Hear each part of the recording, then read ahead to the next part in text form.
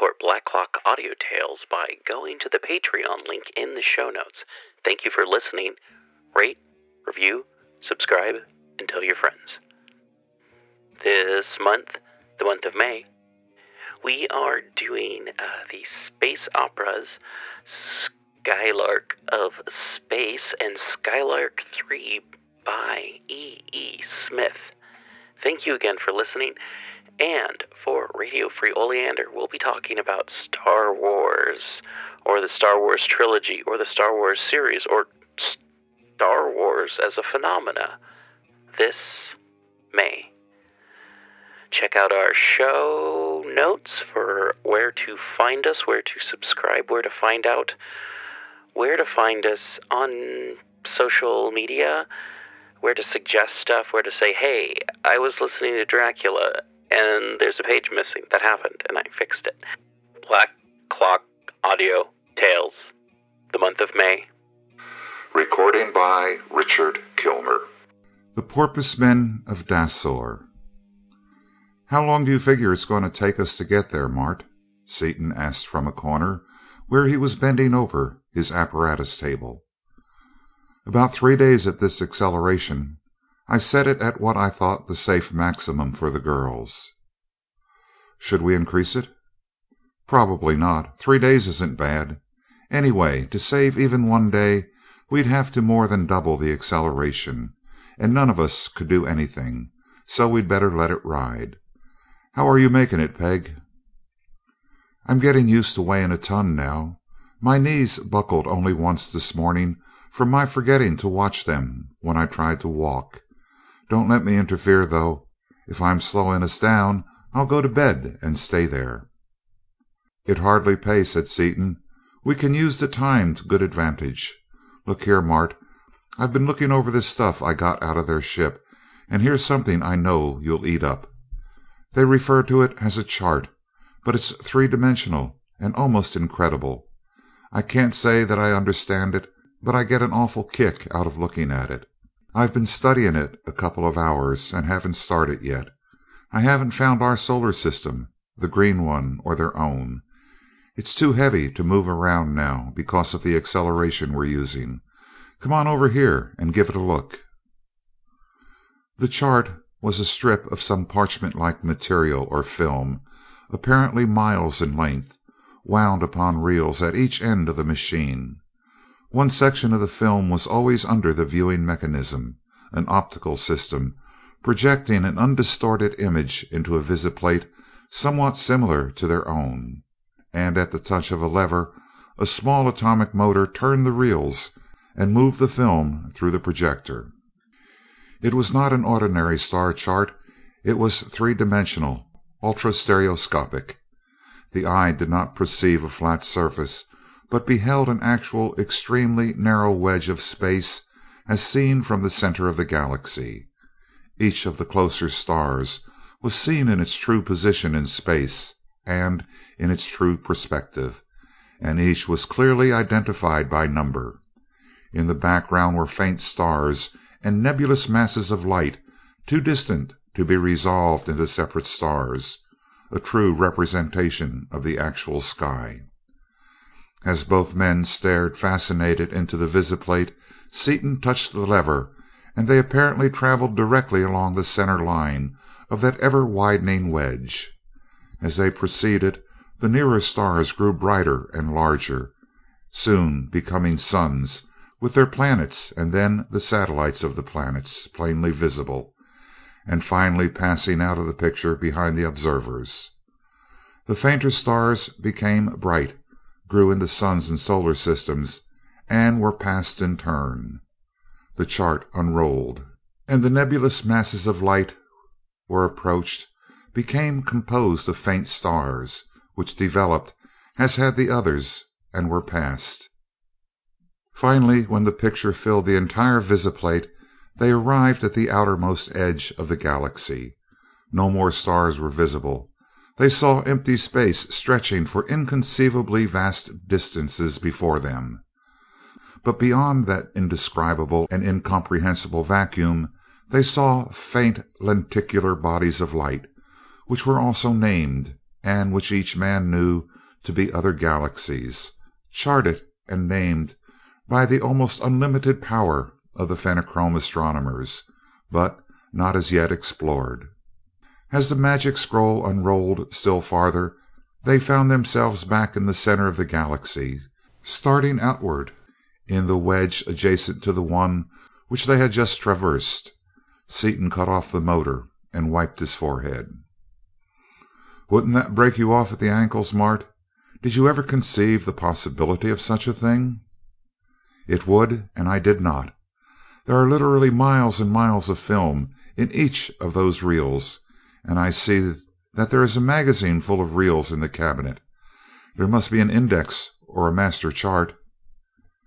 "Yes, there's a book in this slot here," said Seaton, "but we don't know any of their names or numbers. Wait a minute. How did he report our Earth on that torpedo?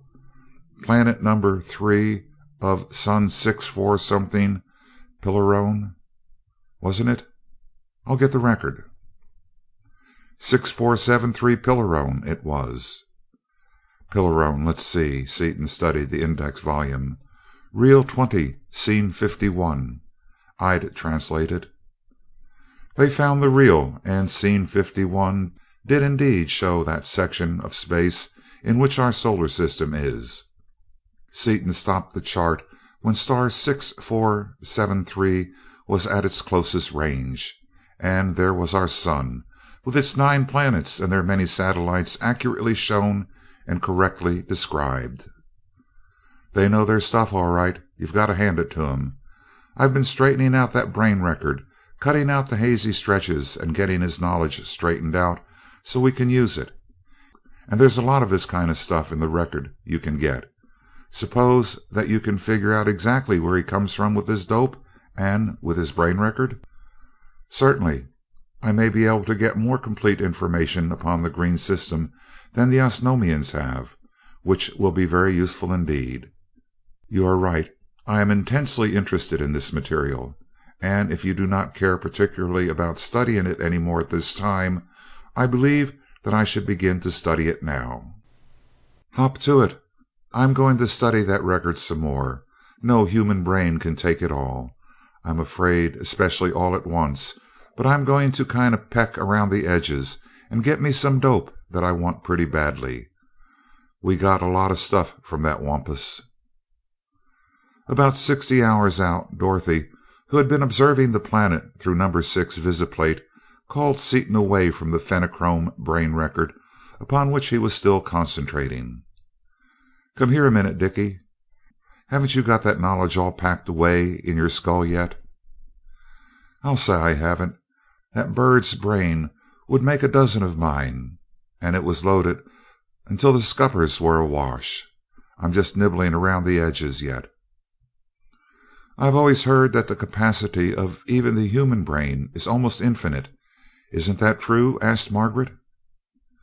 "Maybe it is, if the knowledge were built up gradually over generations. I think maybe I can get most of this stuff into my peanut brain, so I can use it, but it's going to be an awful job." "Is their brain really as far ahead of ours as I gathered from what I saw of it?" asked Crane. "It sure is," replied Seaton, "as far as knowledge and intelligence are concerned, but they have nothing else in common with us. They don't belong to the genus Homo at all, really. Instead of having a common ancestor with the anthropoids, as they say we had, they evolved from a genus which combined the worst traits of the cat tribe and the carnivorous lizards, the most savage and bloodthirsty branches of the animal kingdom, and instead of getting better as they went along, they got worse, in that respect at least. But they sure do know something. When you get a month or so to spare, you want to put on this harness and grab his knowledge. Be very careful to steer clear of his mental traits and so on. Then, when we get back to the Earth, we'll simply tear it apart and rebuild it. You'll know what I mean when you get this stuff transplanted into your own skull. But to cut out the lecture, what's on your mind, Dottie Dimple?" "This planet Martin picked out is all wet, literally. The visibility is fine, very few clouds, but this whole half of it is solid ocean. If there are any islands even, they're mighty small." All four looked into the receiver. With the great magnification employed, the planet almost filled the visiplate. There were a few fleecy wisps of cloud, but the entire surface upon which they gazed was one sheet of the now familiar deep and glorious blue peculiar to the waters of that cuprous solar system, with no markings whatever. "What did you make of it, Mart?" "That's water, all right. Copper sulfate solution, just like the Osnomian and Urvanian oceans, and nothing else visible. How big would an island have to be for us to see it from here?" "So much depends upon the contour and nature of the island, that it is hard to say. If it were low and heavily covered with their green blue vegetation, we might not be able to see even a rather large one, whereas if it were hilly and bare, we could probably see one only a few miles in diameter." "Well, one good thing anyway, we're approaching it from the central sun, almost in line with their own sun, so it's daylight all over it. As it turns and we get closer, we'll see what we can see. Better take turns watching it, hadn't we?" asked Seaton.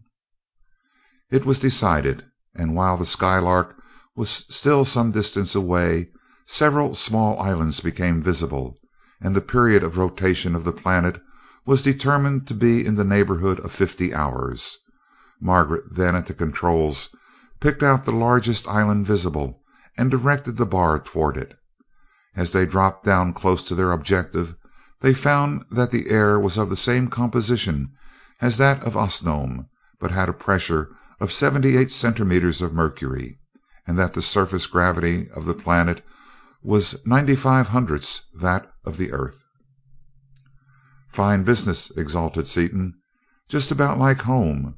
But I don't see much of any place to land without getting wet, do you?"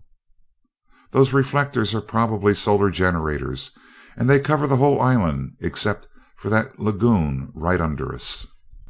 The island, perhaps 10 miles long and half that in width, was entirely covered with great parabolic reflectors arranged so closely together that little could be seen between them.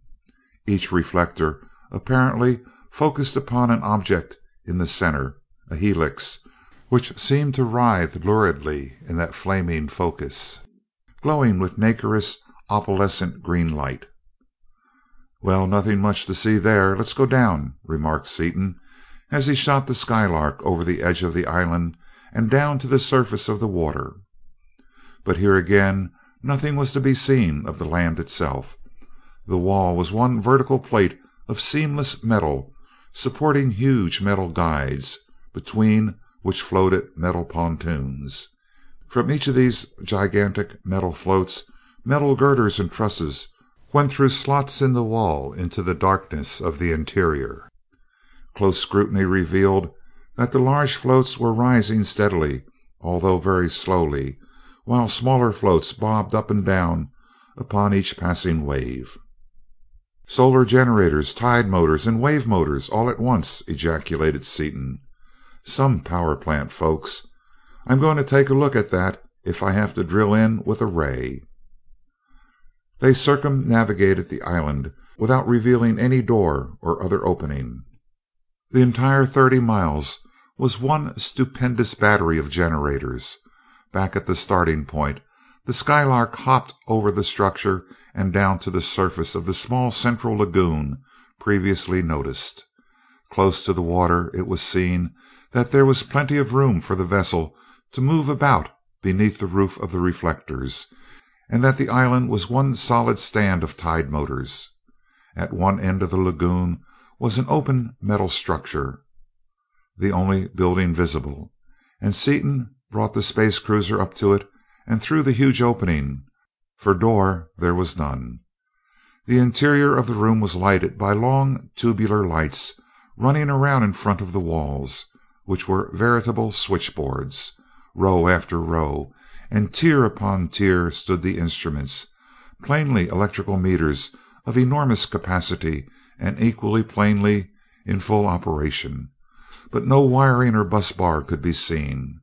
Before each row of instruments there was a narrow walk, with steps leading down into the water of the lagoon.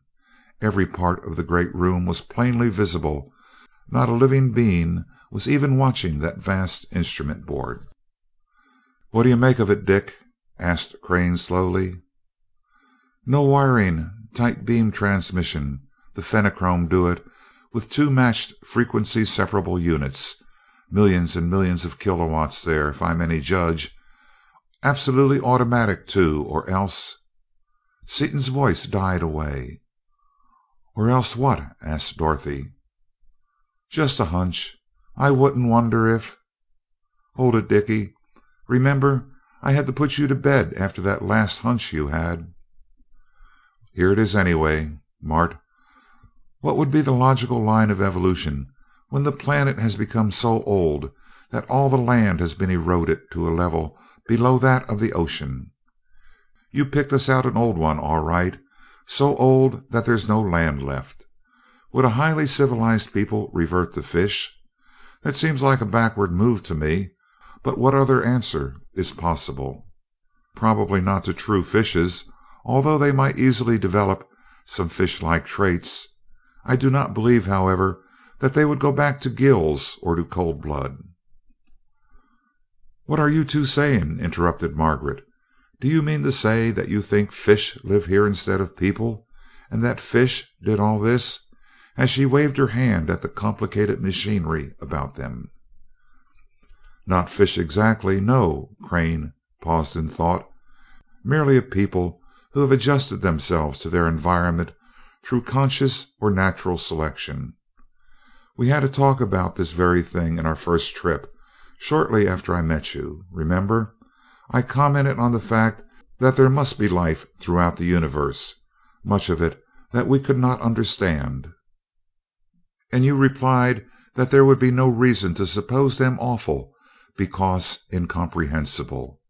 That may be the case here." "Well, I'm going to find out," declared Seaton, as he appeared with a box full of coils, tubes, and other apparatus. "How?" asked Dorothy curiously. "Fix me up a detector and follow up one of those beams. Find its frequency and direction first, you know, then pick it up outside and follow it to where it is going. It'll go through anything, of course, but I can trap off enough of it to follow it, even if it's tight enough to choke itself," said Seaton. "That's one thing I got from that brain record." He worked deftly and rapidly, and soon was rewarded by a flaring crimson color in his detector when it was located in one certain position in front of one of the meters. Noting the bearing on the great circles, he then moved the Skylark along that exact line, over the reflectors, and out beyond the island, where he allowed the vessel to settle directly downwards. "Now, folks, if I've done this just right, we'll get a red flash directly." As he spoke, the detector again burst into crimson light, and he set the bar into the line and applied a little power, keeping the light at its reddest while the other three looked on in fascinated interest. "That beam is on something that's moving, Mart. Can't take my eyes off it for a second or I'll lose it entirely. See where we're going, will you?" "We're about to strike the water," replied Crane quietly. "The water?" exclaimed Margaret.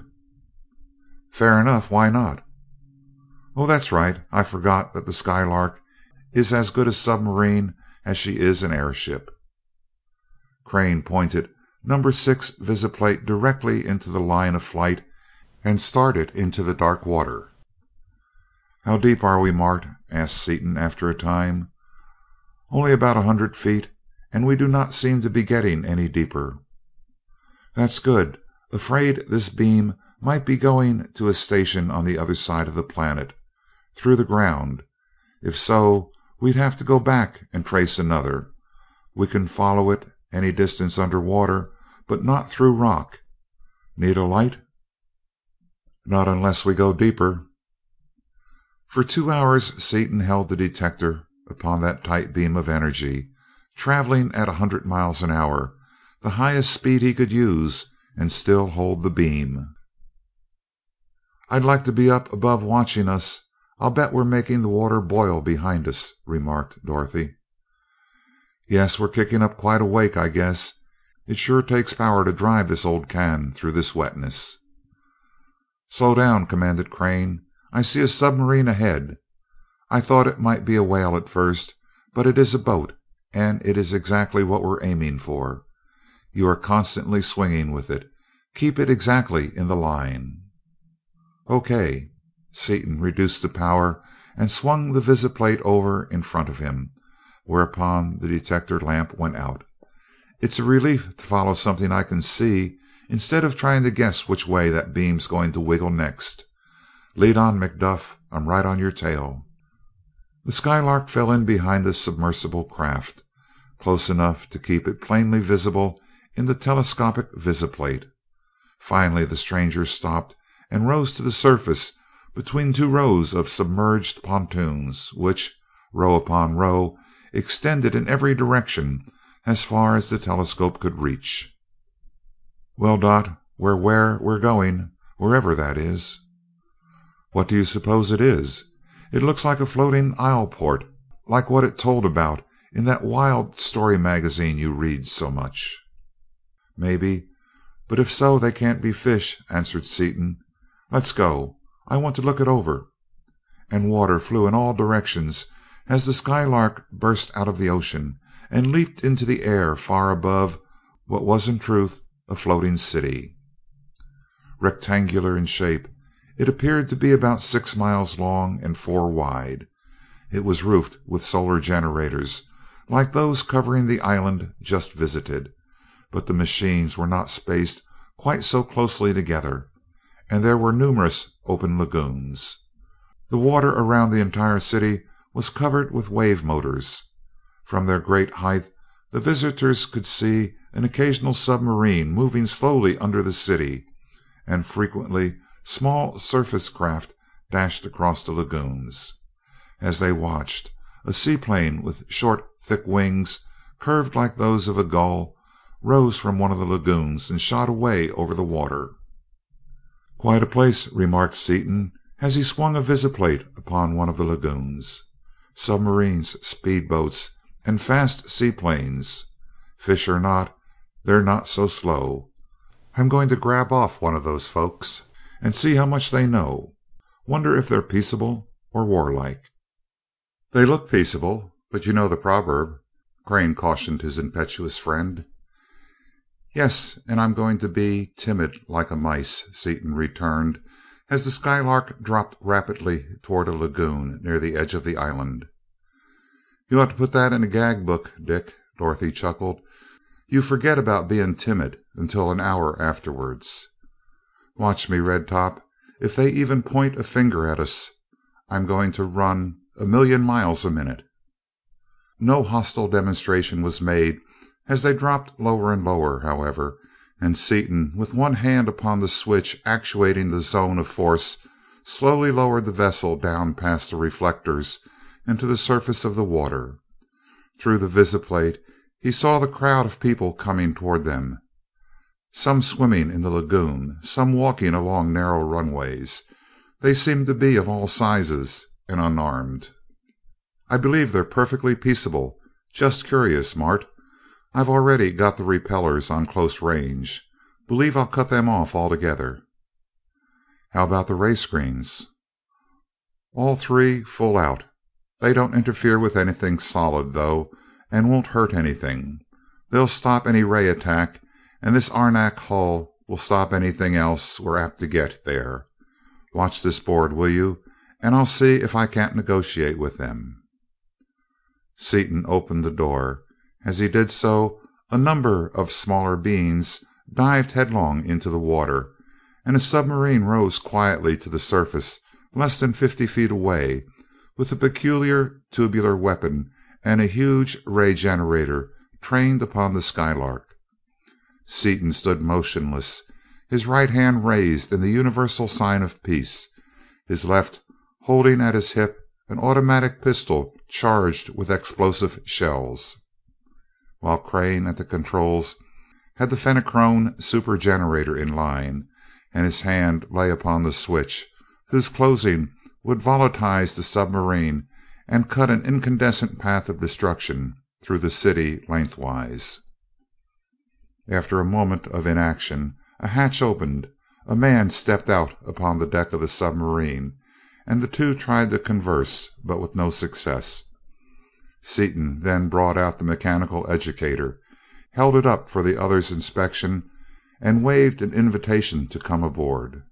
Instantly the other dived and came to the surface immediately below Seaton, who assisted him into the Skylark. Tall and heavy as Seaton was, the stranger was half a head taller and almost twice as heavy. His thick skin was of the characteristic Osnomian green, and his eyes were the usual black, but he had no hair whatever. His shoulders, though broad and enormously strong, were very sloping, and his powerful arms were little more than half as long as would have been expected had they belonged to a human being of his size. The hands and feet were very large and very broad, and the fingers and toes were heavily webbed. His high domed forehead appeared even higher because of the total lack of hair. Otherwise his features were regular and well proportioned. He carried himself easily and gracefully, and yet with the dignity of one accustomed to command, as he stepped into the control room and saluted gravely the three other earth beings. He glanced quickly around the room and showed unmistakable pleasure as he saw the power plant of the cruiser of space. Languages were soon exchanged, and the stranger spoke in a bass voice vastly deeper than Seaton's own. "In the name of our city and planet, I may say in the name of our solar system, for you are evidently from one other than our green system, I greet you. I would offer you refreshment, as is our custom, but I fear that your chemistry is but ill adapted to our customary fare. If there be aught in which we can be of assistance to you, our resources are at your disposal, but before you leave us, I shall wish to ask from you a great gift." "Sir, we thank you. We are in search of knowledge concerning forces which we cannot as yet control. From the power systems you employ, and from what I have learned of the composition of your suns and planets, I assume you have none of the metal of power, and it is a quantity of that element that is your greatest need." "Yes, power is our only lack. We generate all we can with the materials and knowledge at our disposal, but we never have enough. Our development is hindered. Our birth rate must be held down to a minimum. Many new cities which we need cannot be built, and many new projects cannot be started, all for lack of power. For 1 gram of that metal I see plated upon that copper cylinder, of whose very existence no scientist upon Dasor has had even an inkling, we would do anything. In fact, if all else failed, I would be tempted to attack you did I not know that our utmost power could not penetrate even your outer screen, and that you could volatilize the entire planet if you so desired." "Great cat!" In his surprise, Seaton lapsed from the formal language he had been employing. "Have you figured us all out already from a standing start?" "We know electricity, chemistry, physics, and mathematics fairly well. You see, our race is many millions of years older than is yours." "You're the man I've been looking for, I guess," said Seaton. "We have enough of this metal with us so that we can spare you some, as well as not. But before you get it, I'll introduce you. Folks, this is Sacner Carfon, chief of the council of the planet Dasor.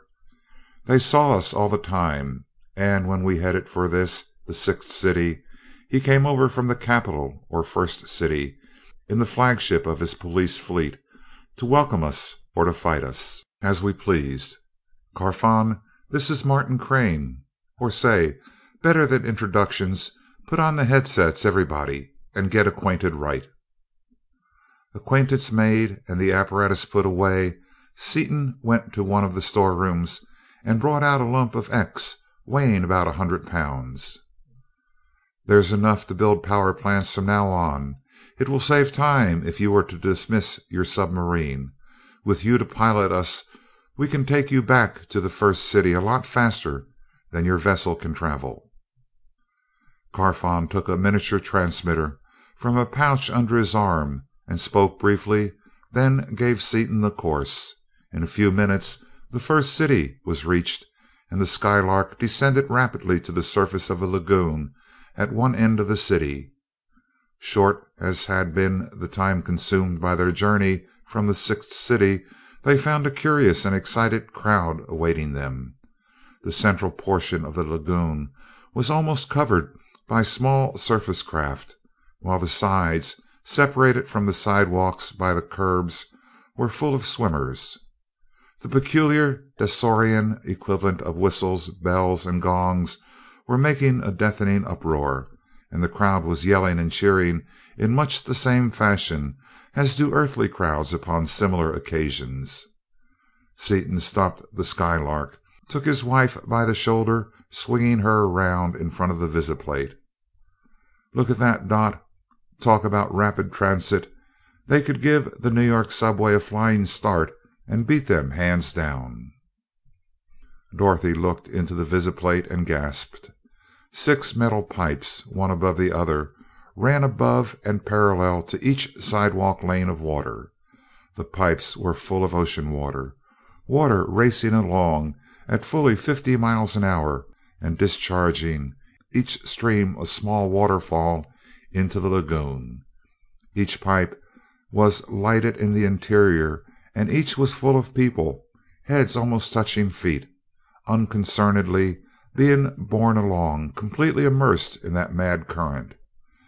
As the passenger saw daylight and felt the stream begin to drop, he righted himself, apparently selecting an objective point, and rode the current down into the ocean. A few quick strokes, and he was either at the surface or upon one of the flights of stairs leading up to the platform. Many of the travelers did not even move as they left the orifice. If they happened to be on their backs, they entered the ocean backwards, and did not bother about righting themselves or about selecting a destination until they were many feet below the surface. "Good heavens, Dick, they'll kill themselves or drown." "Not these birds. Notice their skin.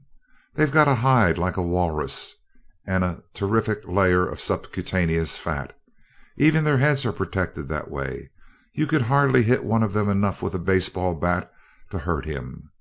As for drowning, they can outswim a fish, and can stay under water almost an hour without coming up for air. Even one of those youngsters can swim the full length of the city without taking a breath."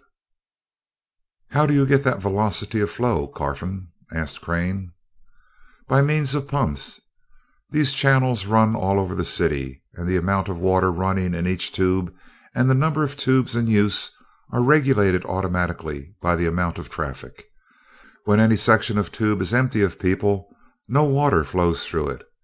This was necessary in order to save power.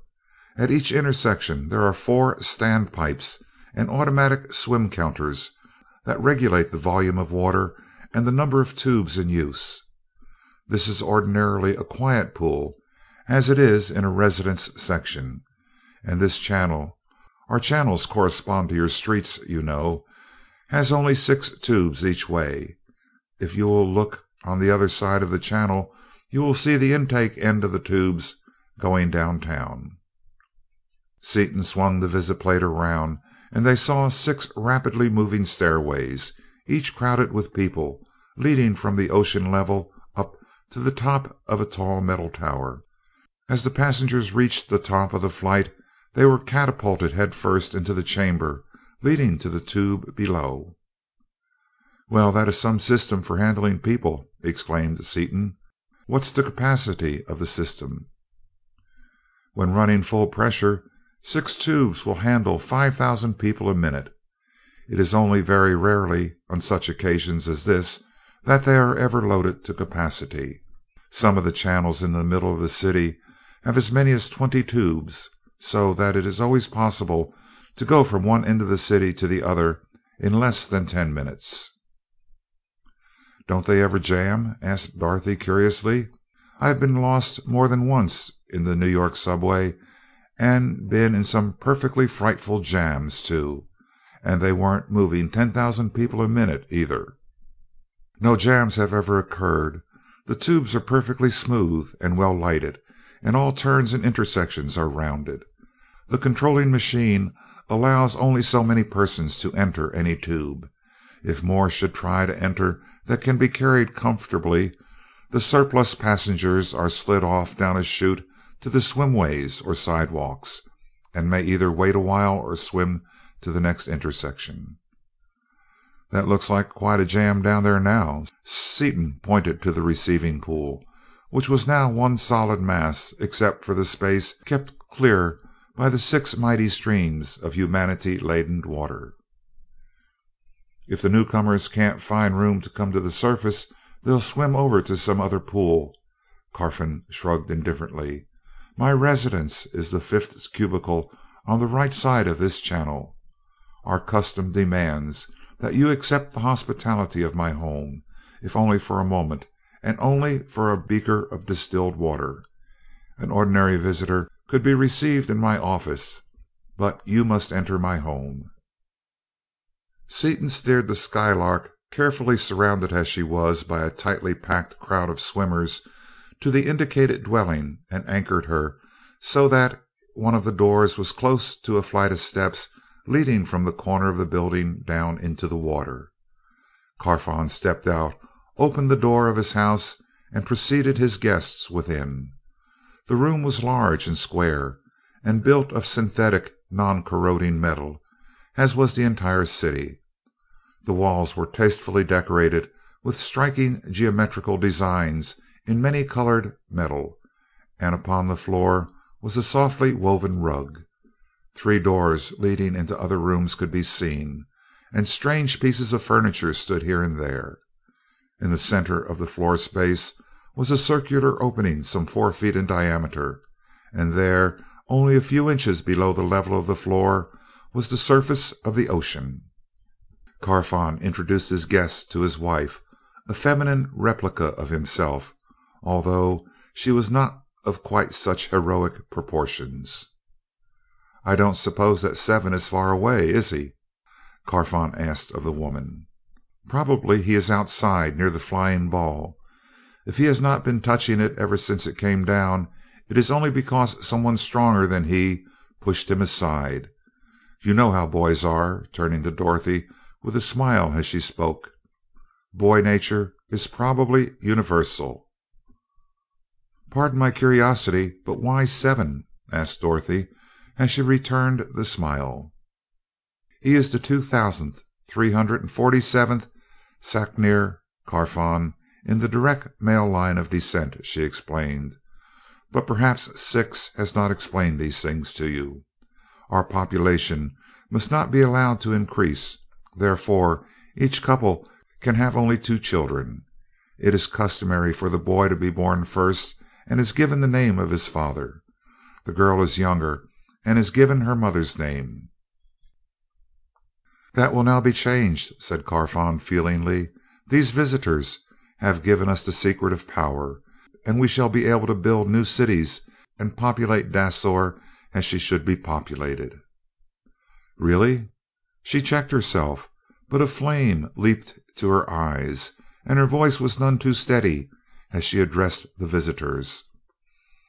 "For that we Dasorians thank you more than words can express. Perhaps you strangers do not know what it means to want a dozen children with every fiber of your being, and to be allowed to have only 2. We do, all too well. I will call 7. She pressed a button, and up out of the opening in the middle of the floor there shot a half-grown boy, swimming so rapidly that he scarcely touched the combing as he came to his feet. He glanced at the 4 visitors, then ran up to Seaton and Crane.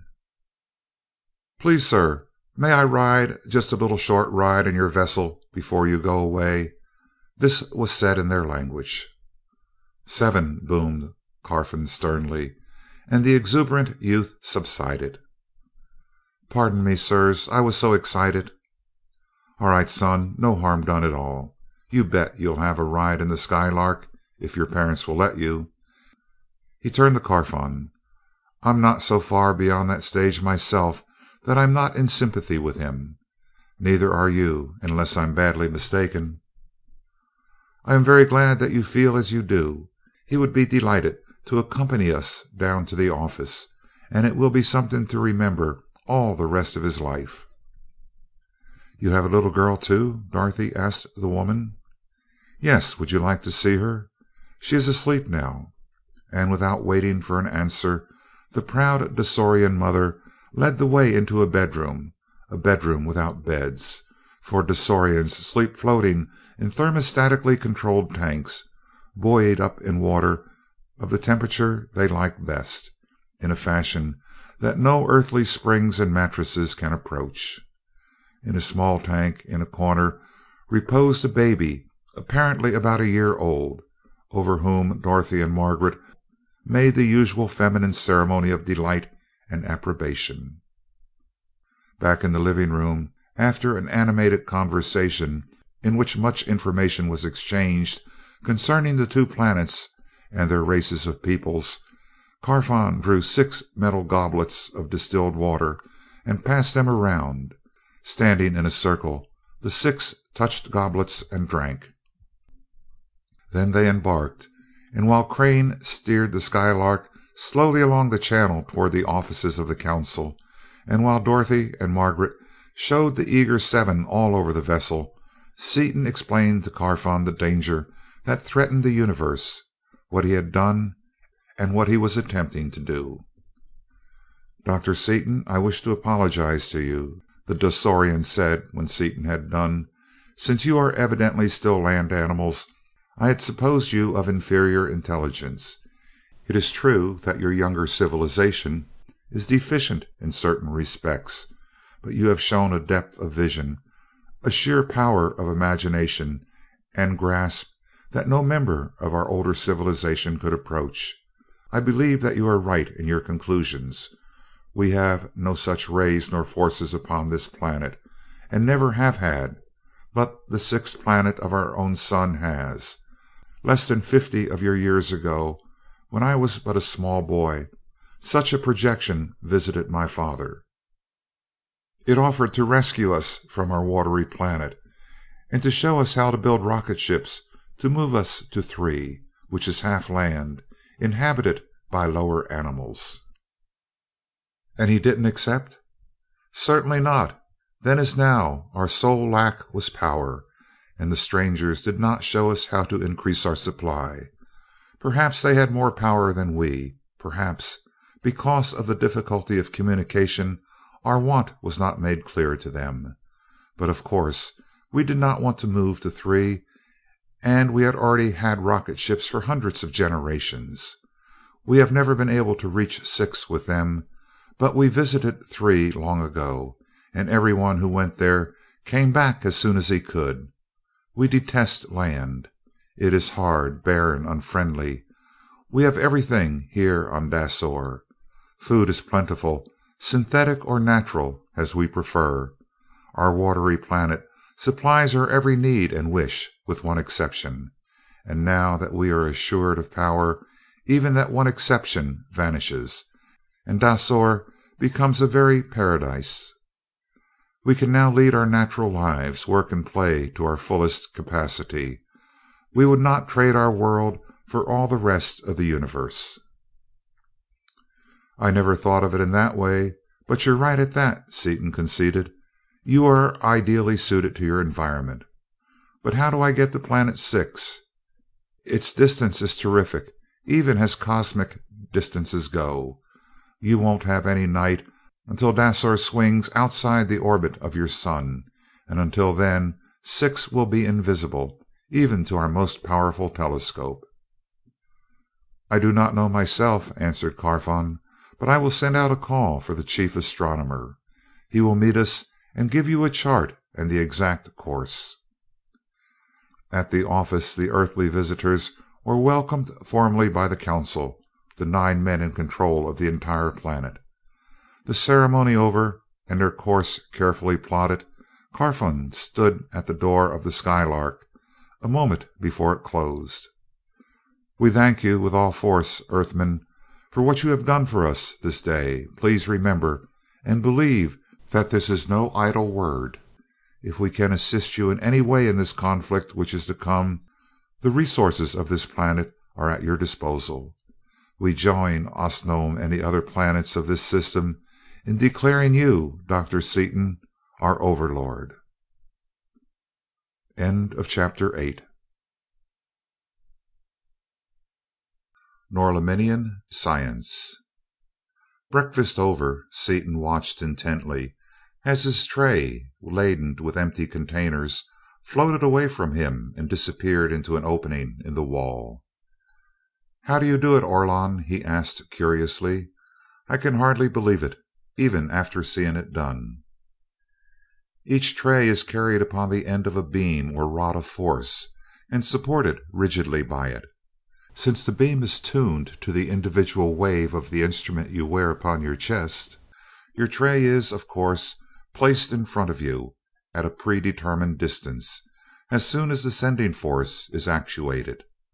When you have finished your meal, the beam is shortened. Thus, the tray is drawn back to the food laboratory, where other forces cleanse and sterilize the various utensils and place them in readiness for the next meal. It would be an easy matter to have this same mechanism place your meals before you wherever you might go upon this planet, provided only that a clear path can be plotted from the laboratory to your person. "Thanks, but it wouldn't pay.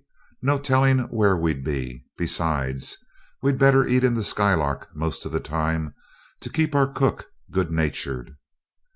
"Well, I see Rovol's got his boat here for me, so guess I'd better turn up a few RPMs.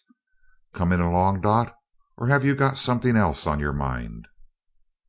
"I'm going to leave you for a while. I can't really understand even a radio, and just thinking about those funny, complicated rays and things you are going after makes me dizzy in the head.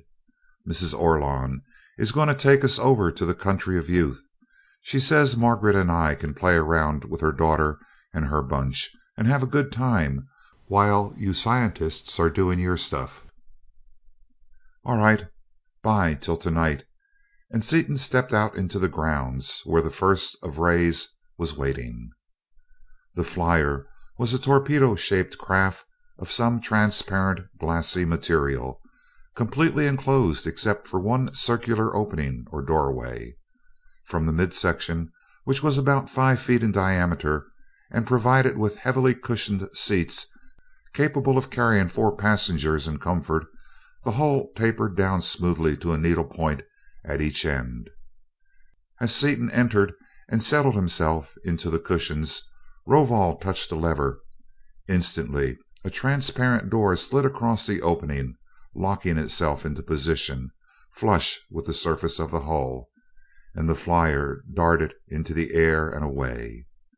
For a few minutes there was silence as Seaton studied the terrain beneath them. Fields or cities there were none. The land was covered with dense forests and vast meadows, with here and there great buildings surrounded by gracious park-like areas. Rovol finally broke the silence. "I understand your problem, I believe, since Orlon has transferred to me all the thoughts he had from you. With the aid of the Rovolon you have brought us, I am confident that we shall be able to work out a satisfactory solution of the various problems involved. It will take us some few minutes to traverse the distance to my laboratory, and if there are any matters upon which your mind is not quite clear, I shall try to clarify them." "That's letting me down easy," Seaton grinned. "But you don't need to be afraid of hurting my feelings. I know just exactly how ignorant and dumb I am compared to you. There are a lot of things I don't get at first. First and nearest, this airboat. It has no power plant at all. I assume that it, like so many other things hereabouts, is riding on the end of a rod of force." "Exactly. The beam is generated and maintained in my laboratory. All that is here in the flyer is a small sender for remote control." "How do you obtain your power?" asked Seaton. "Solar generators and tide motors? I know that all your work is done by proto-electricity, but Orlon did not inform us as to the sources. We have not used such inefficient generators for many thousands of years. Long ago it was shown by research that these rays were constantly being generated in abundance in outer space, and that they could be collected upon spherical condensers and transmitted without loss to the surface of the planet by means of matched and synchronized crystals. Several millions of these condensers have been built and thrown out to become tiny satellites of Norlamin. How did you get them far enough out? The first ones were forced out to the required distance by beams of force produced by the conversion of electricity, which was in turn produced from turbines, solar motors, and tide motors. With a few of them out, however, it was easy to obtain sufficient power to send out more, and now, whenever one of us requires more power than he has at his disposal, he merely sends out such additional collectors as he needs. Now about those fifth-order rays, which will penetrate a zone of force. I am told that they are not ether waves after all. They are not ether waves. The fourth-order rays, of which the theory has been completely worked out, are the shortest vibrations that can be propagated through the ether, for the ether itself is not a continuous medium. We do not know its nature exactly, but it is an actual substance and is composed of discrete particles of the fourth order. Now the zone of force, which is itself a fourth order phenomenon, sets up a condition of stasis in the particles composing the ether. These particles are relatively so coarse that rays and particles of the fifth order will pass through the fixed zone without retardation.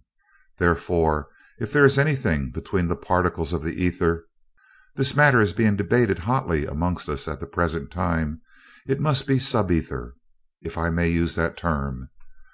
We have never been able to investigate any of these things experimentally, not even such a coarse aggregation as is the ether, but now having Rovolon, it will not be many thousands of years until we shall have extended our knowledge many orders farther in both directions.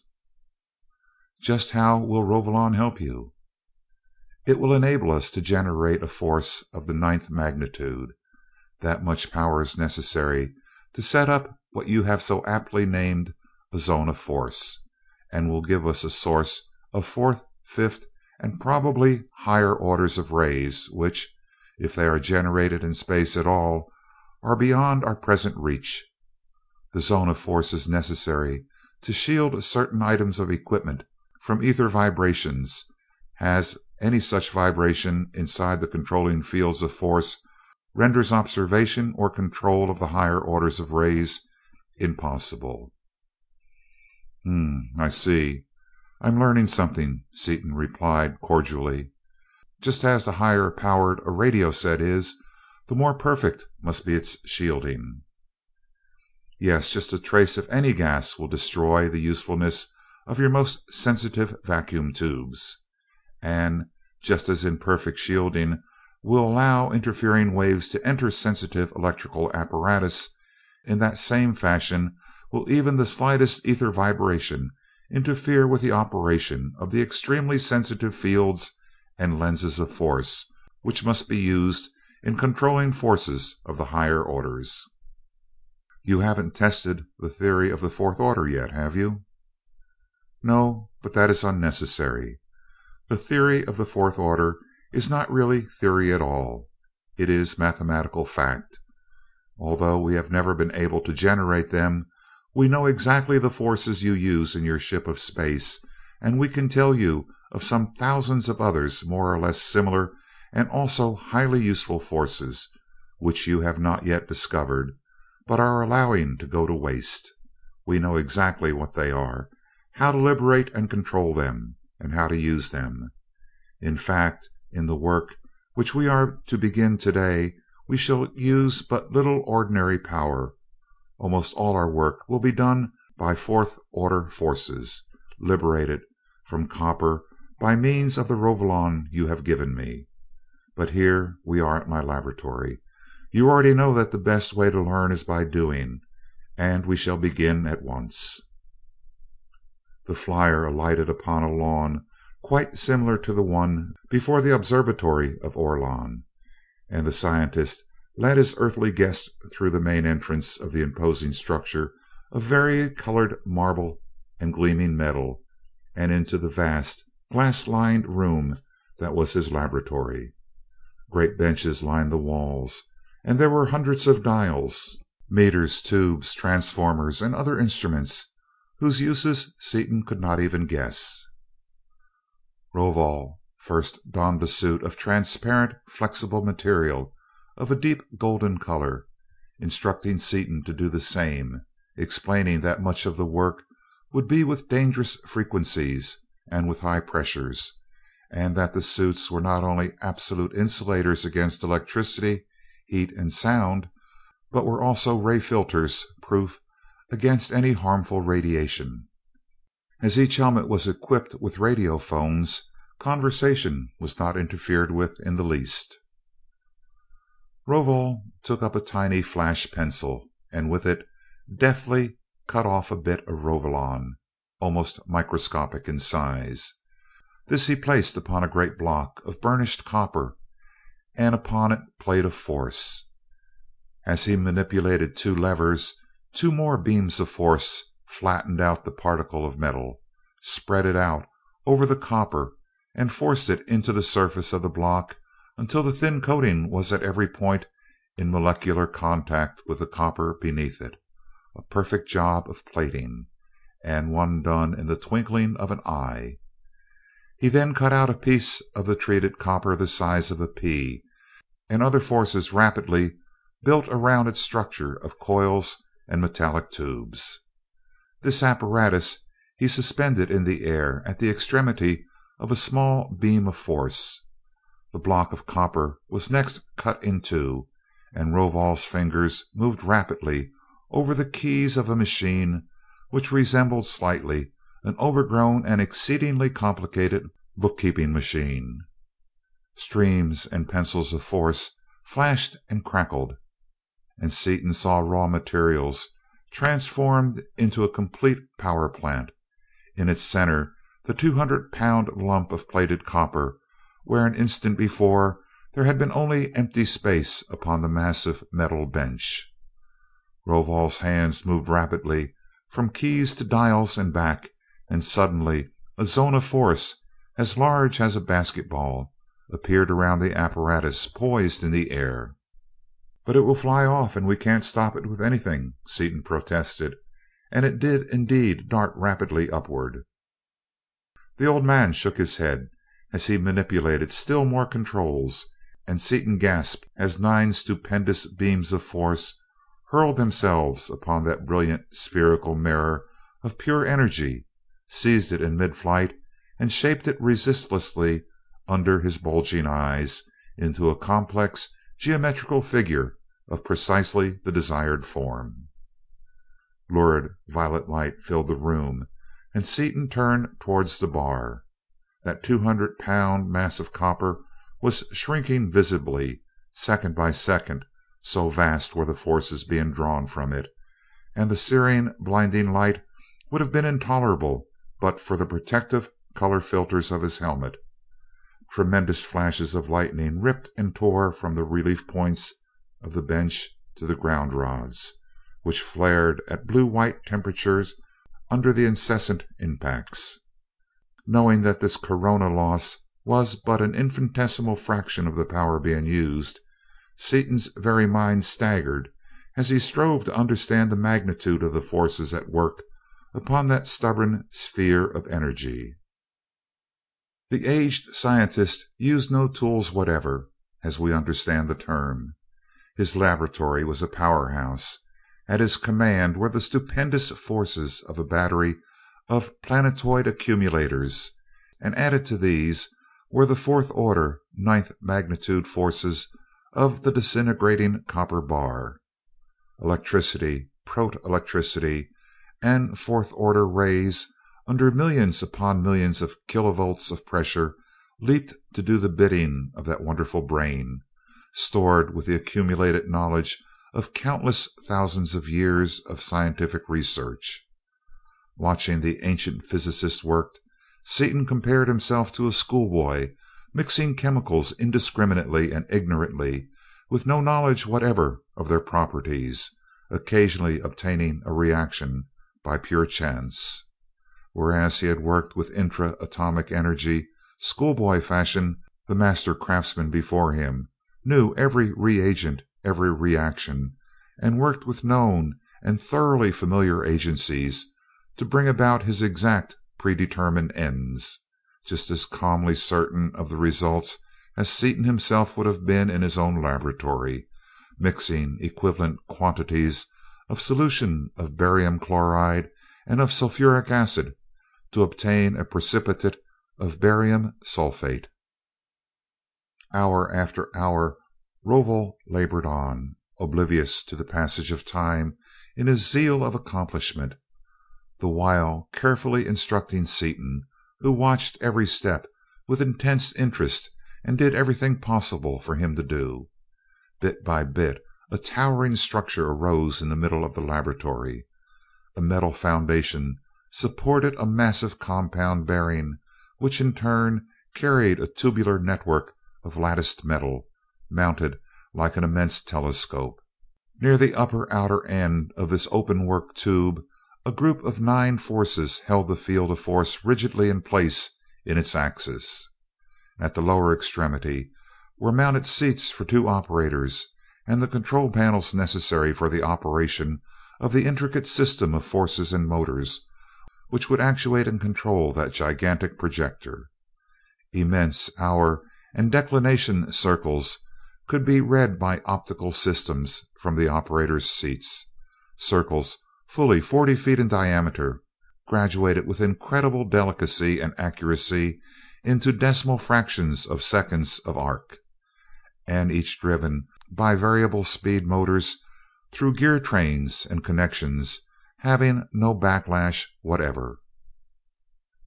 While Rovol was working upon one of the last instruments to be installed upon the controlling panel, a mellow note sounded throughout the building, and he immediately ceased his labors and opened the master switches of his power plants.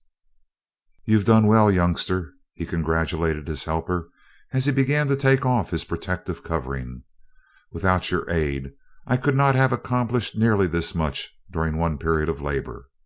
The periods of exercise and of relaxation are at hand, and let us return to the house of Orlon, where we shall gather to relax and to refresh ourselves for the labors of tomorrow." "But it's almost done," protested Seaton. "Let's finish it up and shoot a little juice through it, just to try it out." "There speaks the rashness and impatience of youth," rejoined the scientist, calmly removing the younger man's suit and leading him out to the waiting airboat. "I read in your mind that you're often guilty of laboring continuously until your brain loses its keen edge. Learn now, once and for all, that such conduct is worse than foolish, it is criminal. We have labored the full period.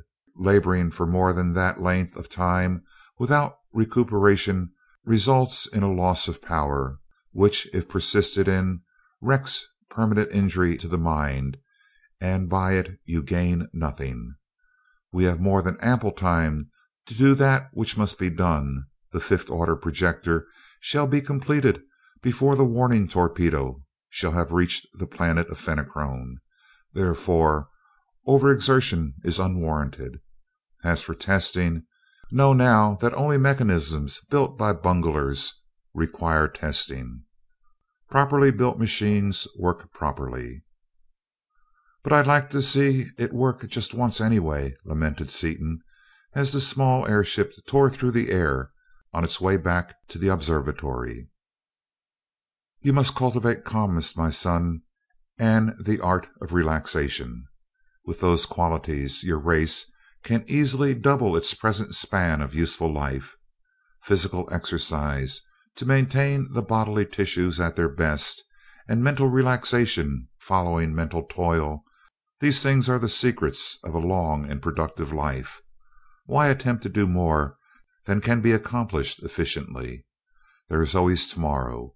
I am more interested in that which we are now building than you can possibly be, since many generations of the Rovol have anticipated its construction.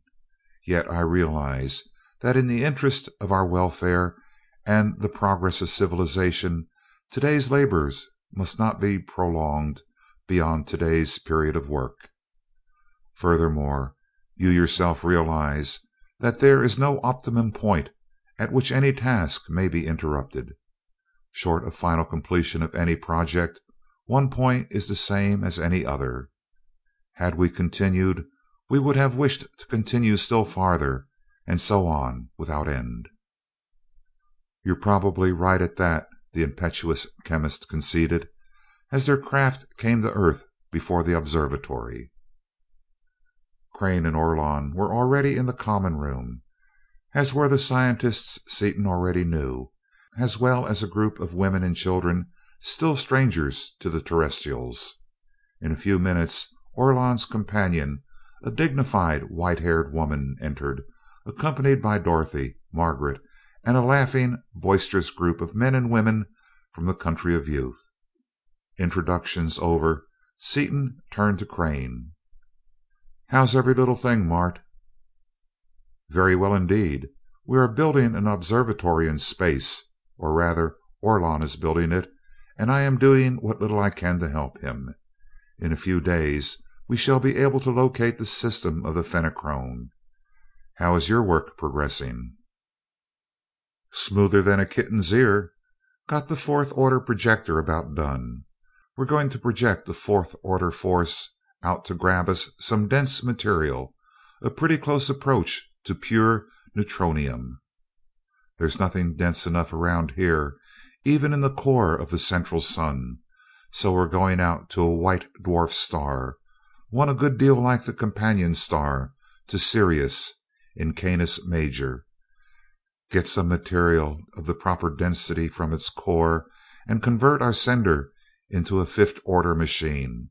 Then we can really get busy, go places, and do things." "Neutronium? Pure mass?" queried Crane. "I have been under the impression that it does not exist. Of what use can such a substance be to you?" "Can't get pure neutronium, of course. Couldn't use it if we could. What we need and are going to get is a material of about 2.5 million specific gravity. Got to have it for lenses and controls for the fifth order forces.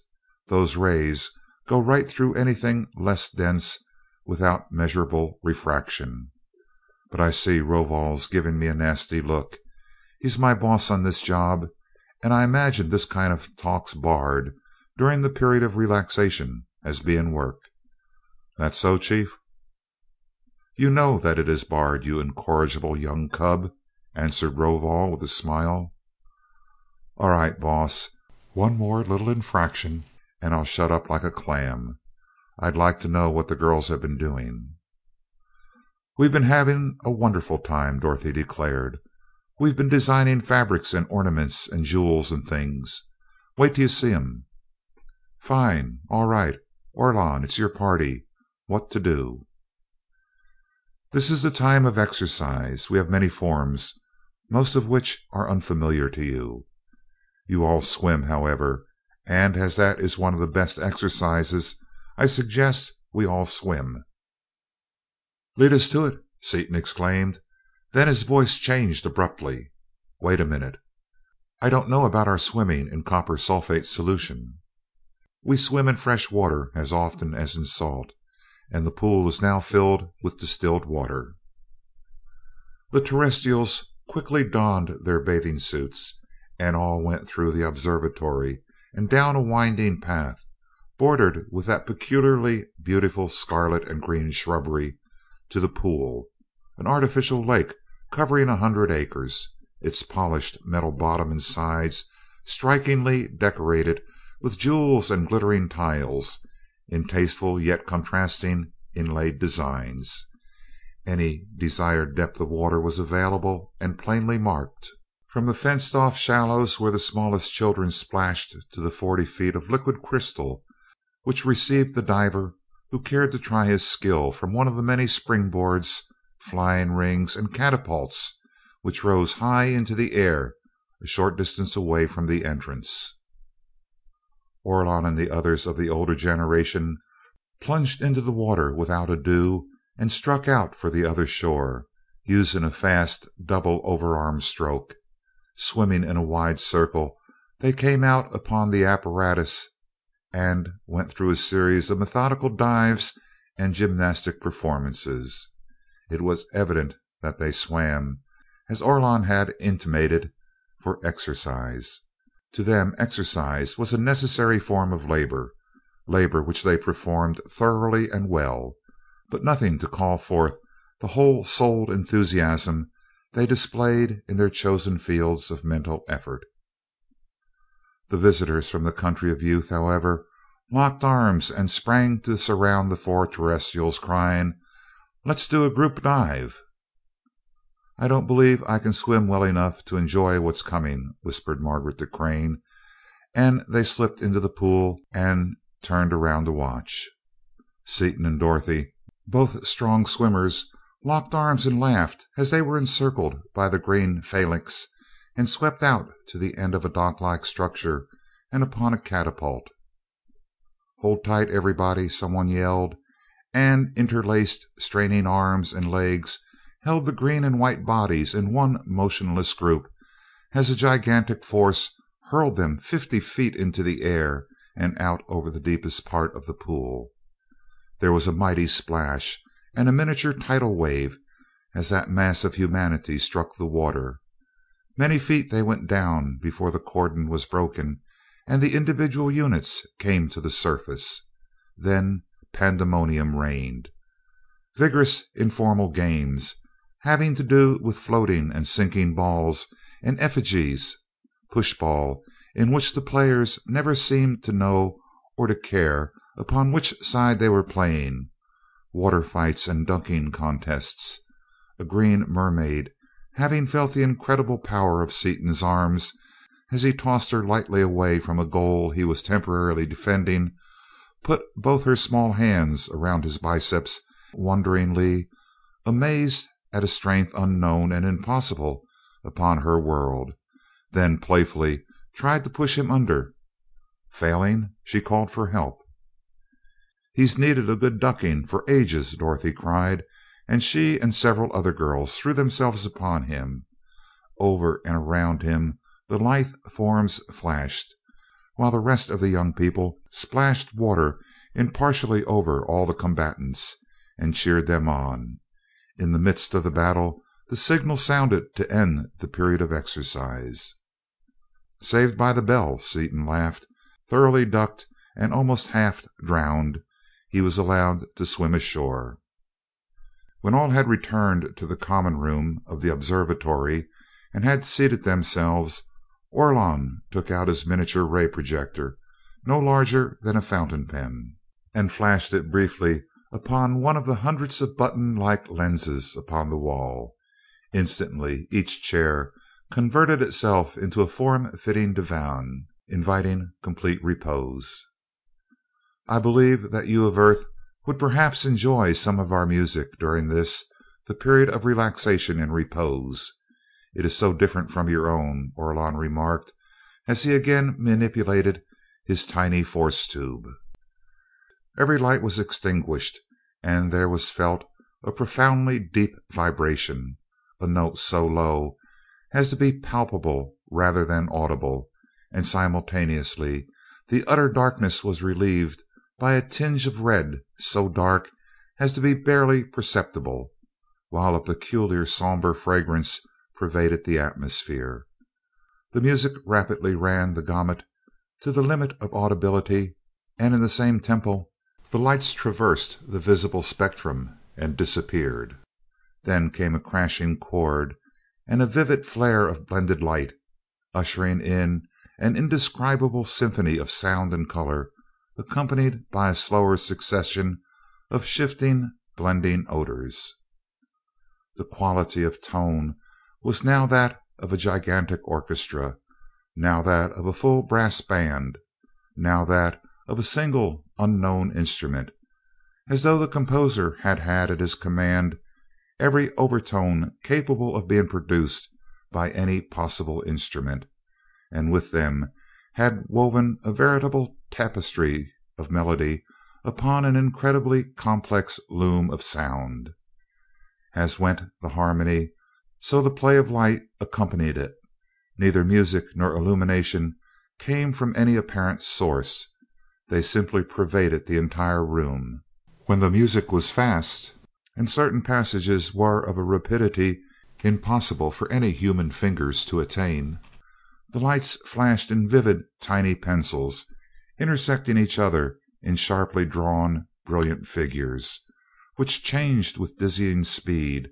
When the tempo was slow, the beams were soft and broad, blending into each other to form sinuous, indefinite, writhing patterns, whose very vagueness was infinitely soothing. "What do you think of it, Mrs. Seaton?" Orlon asked. "Marvelous," breathed Dorothy, awed. "I never imagined anything like it.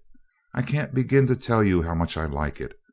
I never dreamed of such absolute perfection of execution, and the way the lighting accompanies the theme is just too perfectly wonderful for words. It was incredibly brilliant." "Brilliant, yes.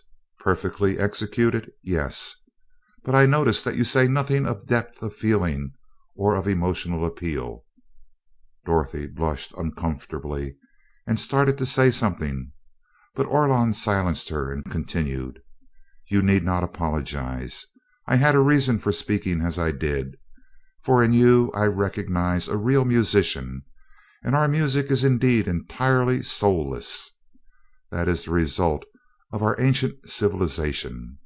We are so old that our music is purely intellectual, entirely mechanical instead of emotional.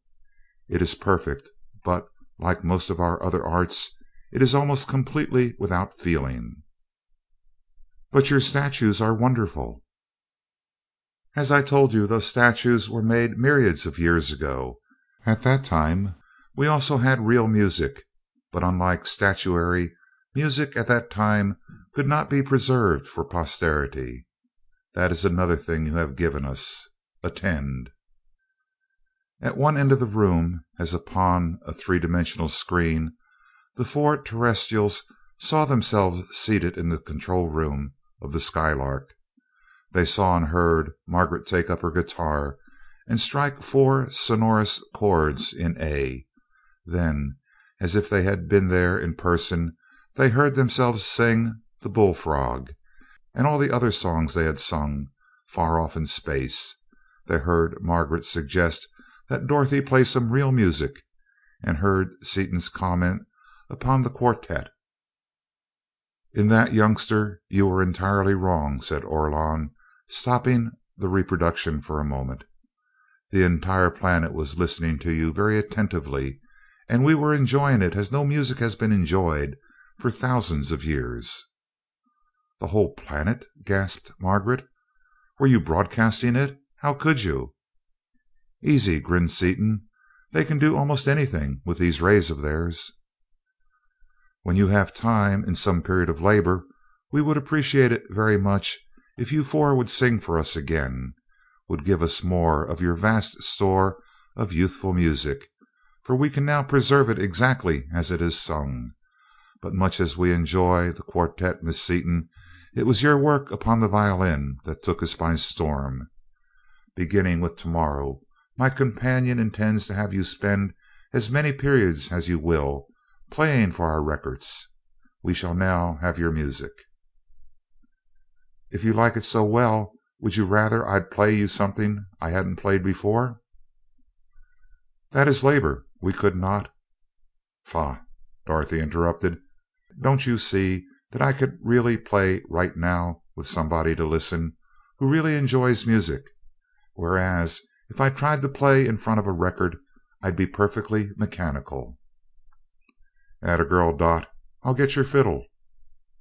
"Keep your seat, son," instructed Orlon, as the case containing the Stradivarius appeared before Dorothy, borne by a pencil of force.